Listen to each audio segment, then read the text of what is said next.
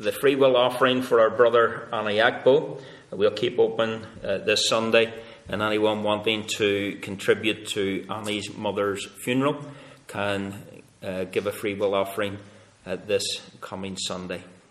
Now we're going to read 1 Samuel 2, verses 1 through to 10.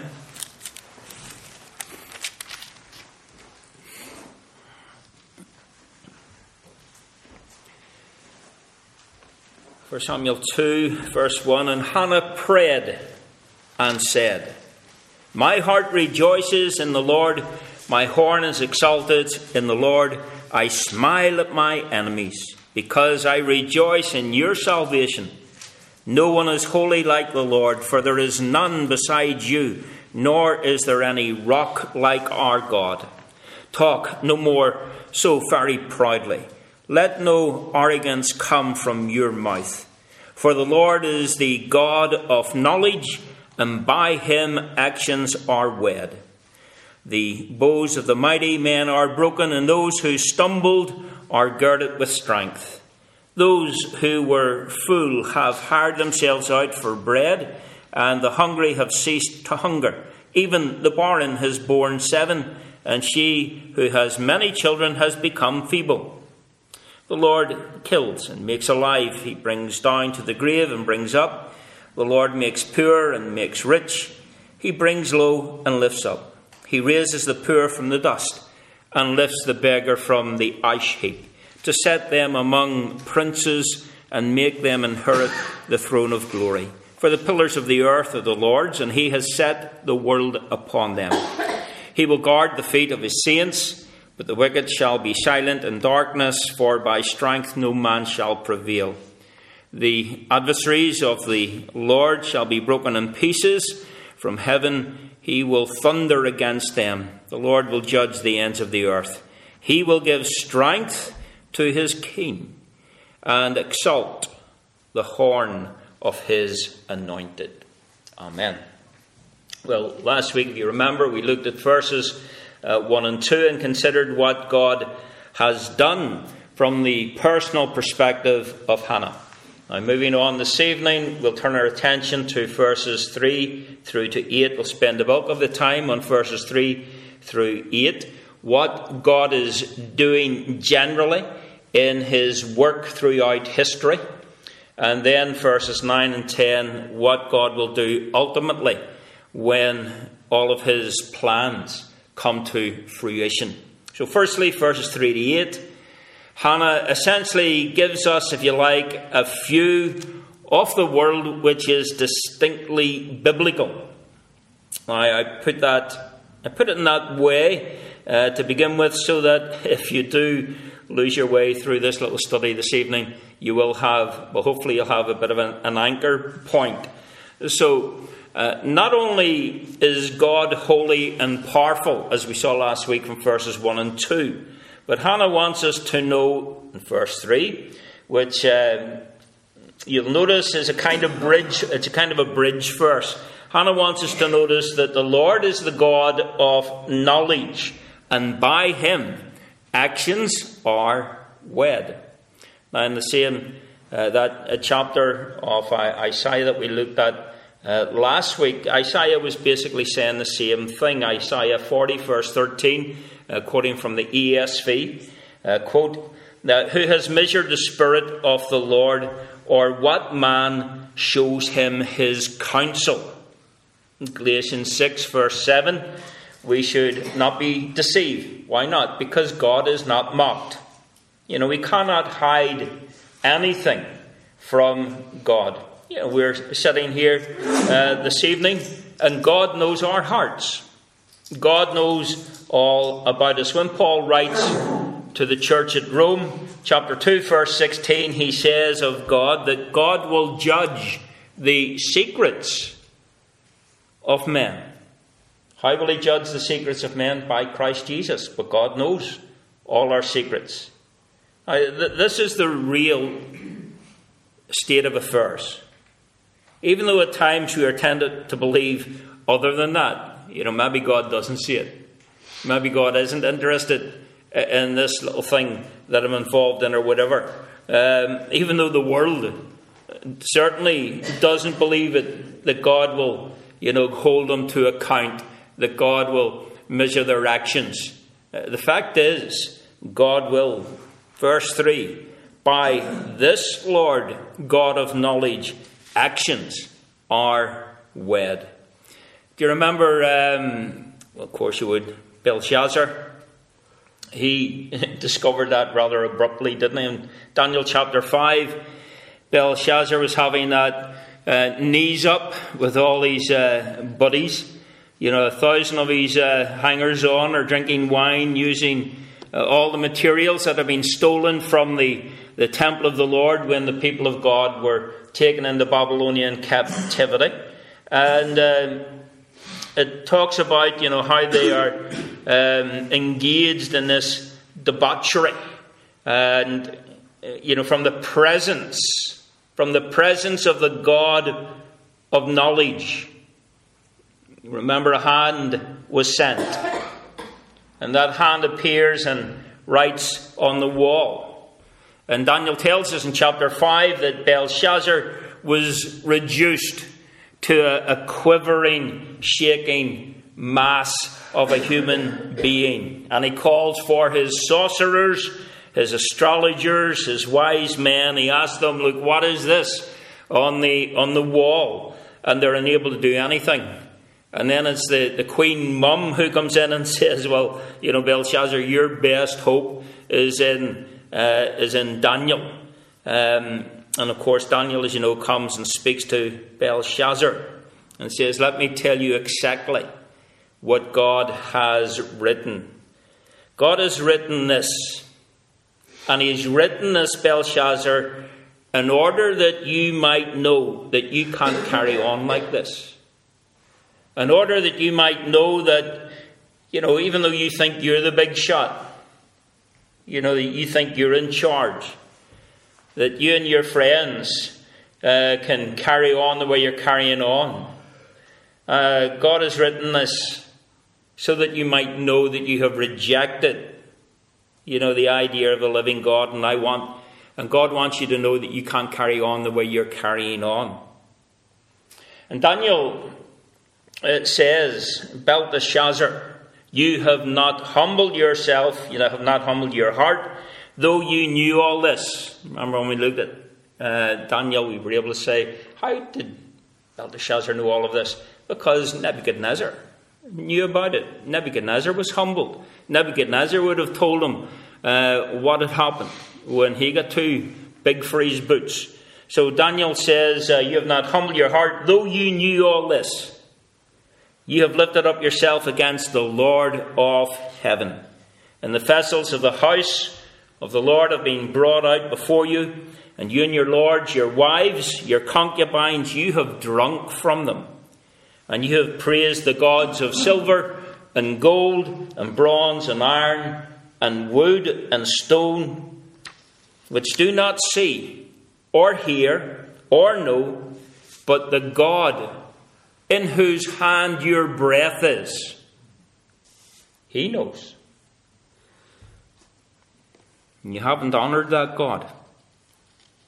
And it's from his presence that this hand was sent and this writing was inscribed. And this is the writing, many tekel parson. And the interpretation of the matter is, remember Daniel says, many God has numbered your days of your kingdom. He's brought it to an end. Tekel, you have been weighed in the balances and found wanting, whereas your kingdom is divided and given to the Medes and Persians. This, you see, friends, is at the very core of what the Bible teaches. That God will one day, in a final judgment, separate people from one another. Now, I'll draw back from that a little bit because I'm running ahead there. That's really going into the third point. But, that is why God sends his mercy from his word. That's why God sounds out his mercy from his word. That is why in his love he speaks out into our condition and about our condition. That is why he stops us in our tracks. That's why he arrests us in our foolishness, because he is a God who cares, and a God who is going to bring everyone to give an account. And he doesn't want these people to perish, but he wants us to know the life that he's planned for us. So the hand from his presence was sent. And as you read through to the end of Daniel chapter 5, it says that very night Belshazzar died. Okay, he's done and dusted. Been weighed in the balances, found wanting. Now, the balance of this section, having sounded out her warning, back to Hannah again. The balance of this section is simply a catalogue of the ways in which God turns human estimates of significance and power upside down. If you want to just get a hold of that prevailing notion, if you look at the final phrase of verse 9 of chapter 2, if you look at the final phrase of verse 9, for not, it says, for by strength no man shall prevail. For by strength no man shall prevail. Not by might shall man prevail. No man or woman will eventually prevail as a result of their human and innate abilities.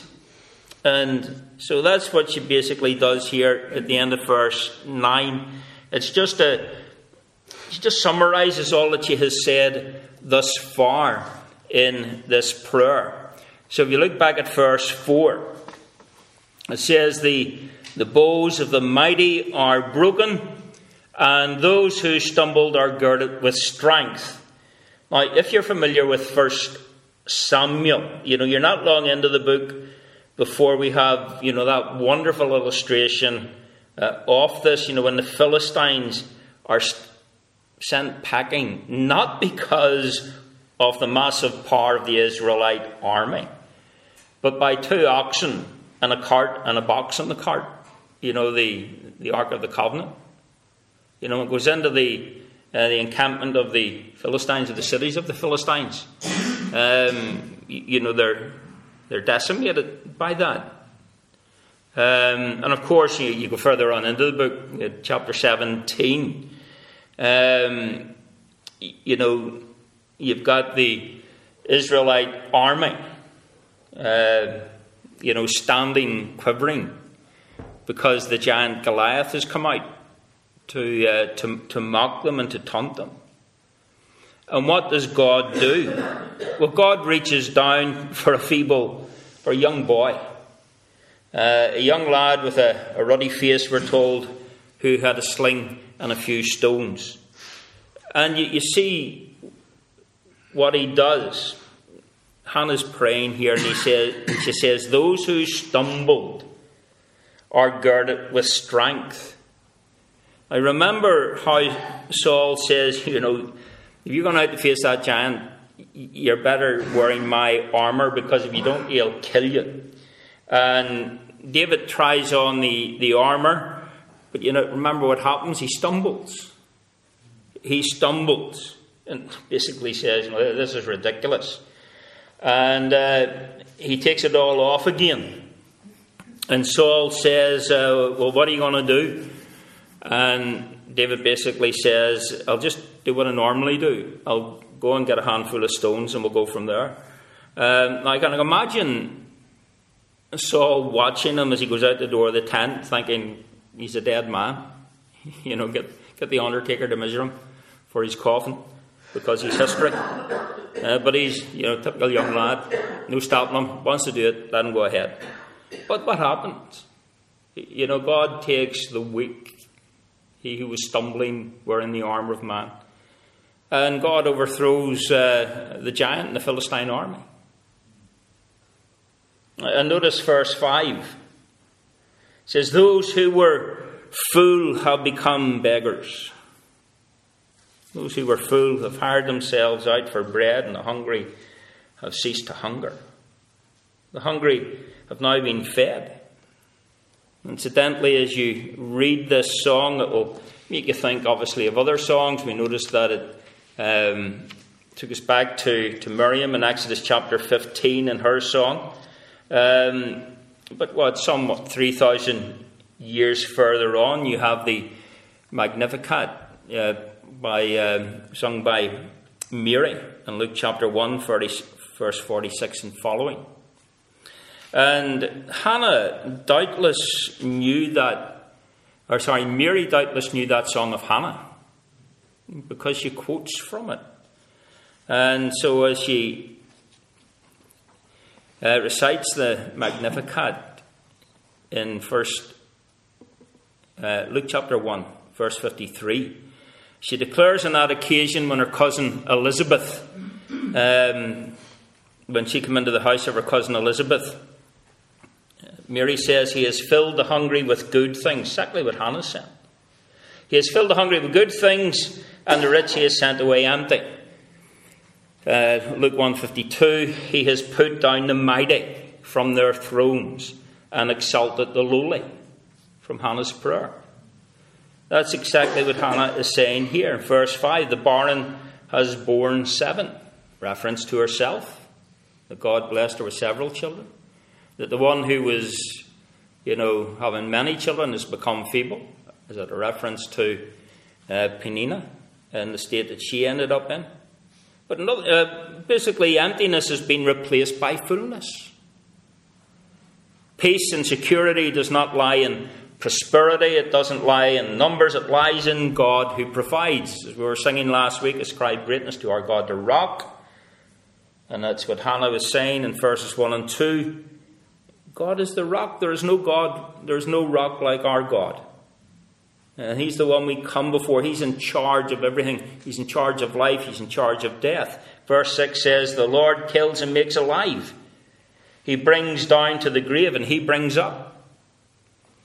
Now, that's a solemn, striking statement, isn't it? Because our society is focused on wellness. And I'm not saying we shouldn't be, but not to the extent where it's, the be-all and end-all. Our preoccupation with wellness is grounded in large measure in a view of the world which, has us as the centre. And God should always be the centre. We live in a society that wants to hide from death, doesn't want to speak about death, wants to deny its prospect. But when we think of death, or when we don't think of death, don't we ignore God? Don't we ignore the God that we have to stand before, who weighs up all our actions? And we know that God will raise the dead. And everyone will stand before him on the day of judgment. So God brings about our demise. He's in charge of life and death. He's the God who raises from the dead. And you get some theologians say, you don't get any reference to the resurrection in the Old Testament. That's nonsense. Job was able to talk about the resurrection. We were singing that hymn tonight based on that passage in Job. Isaiah certainly centres on the resurrection. The Psalms replete with the resurrection, as Kings and Chronicles of Genesis, etc. And Hannah believed in the resurrection.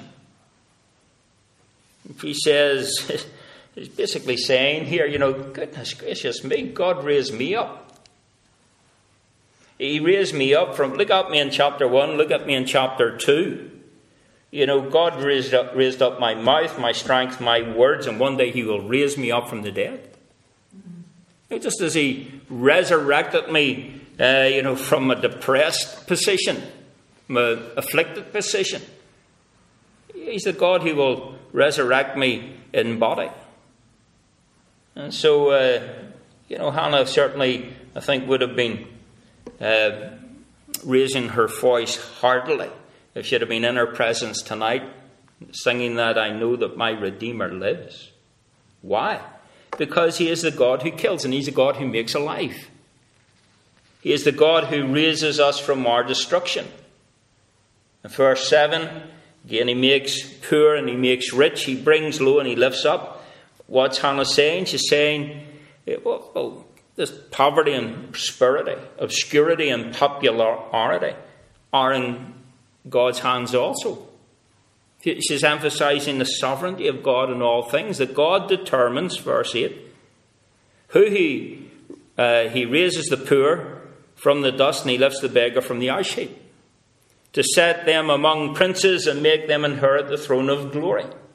You see, God's sovereignty determines all of this, thereby, in Paul's case, allowing him to say in the New Testament, I have learned in whatever state I'm in to be content, because Paul realized that whether he abounded or whether he was abased, the fact is that God is constant in his faithfulness. God will always be faithful to his promises. Now, that doesn't make, poverty something special and wealth something horrible. It simply puts them in their place. That God's in control of it all, in relation to what we have materially. And Hannah, like Paul, writes, sings and prays out of an unshakable conviction that God is in control. That is not what we need to hear in a world that seems to be out of control. And just secondly and briefly, and then we'll go to prayer, and I say we'll conclude tonight about 8:30 because of the weather and the heavy frost that's expected in the icy roads. But verses 9 and 10, and then we'll go to prayer. What will God do ultimately when all of his plans come to fruition? See what it says there in verses 9 and 10. He will guard the feet of his saints, but the wicked shall be silent in darkness, for by strength no man shall prevail. The adversaries of the Lord shall be broken in pieces.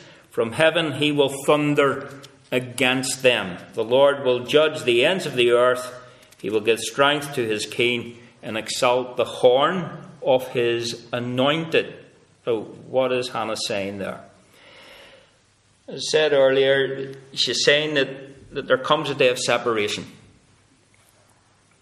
It talks about God guarding the feet of his saints, those who have trusted in him, who have taken him at his word. God will keep them. But as for the wicked, they shall be silent in darkness. The adversaries, which is a parallelism for the wicked, they'll be broken to pieces. The faithful will be welcome. There's a separation, there's division, there's a parting of ways. And the Lord will judge the ends of the earth. We're told he will give strength to his king. To his king. Now, we don't have a king at the moment in the sense that, we can see that kingly rule, ushering in righteousness right around the globe. Because we can still see, the wars and the famines and the lies and the hypocrisy. We can still see the evil. We still see the last enemy, death, taking people. And so we live in anticipation, don't we? Yeah, the King is on the throne. God is eternal. Of course he is. He is King of kings and Lord of lords. So there is the now, as we've said before, there is the now and the not yet. We're living in anticipation of the King coming, making everything new, and ushering in that kingdom of everlasting righteousness. And in fact, the word that is used here in Hebrew for anointed is the word Messiah. And this is the first time that it's used in connection with the King. He will give strength to his King. He will exalt the horn of his Messiah. The Messiah who stepped down into the ashes of our world in order that he might lift us up to glory.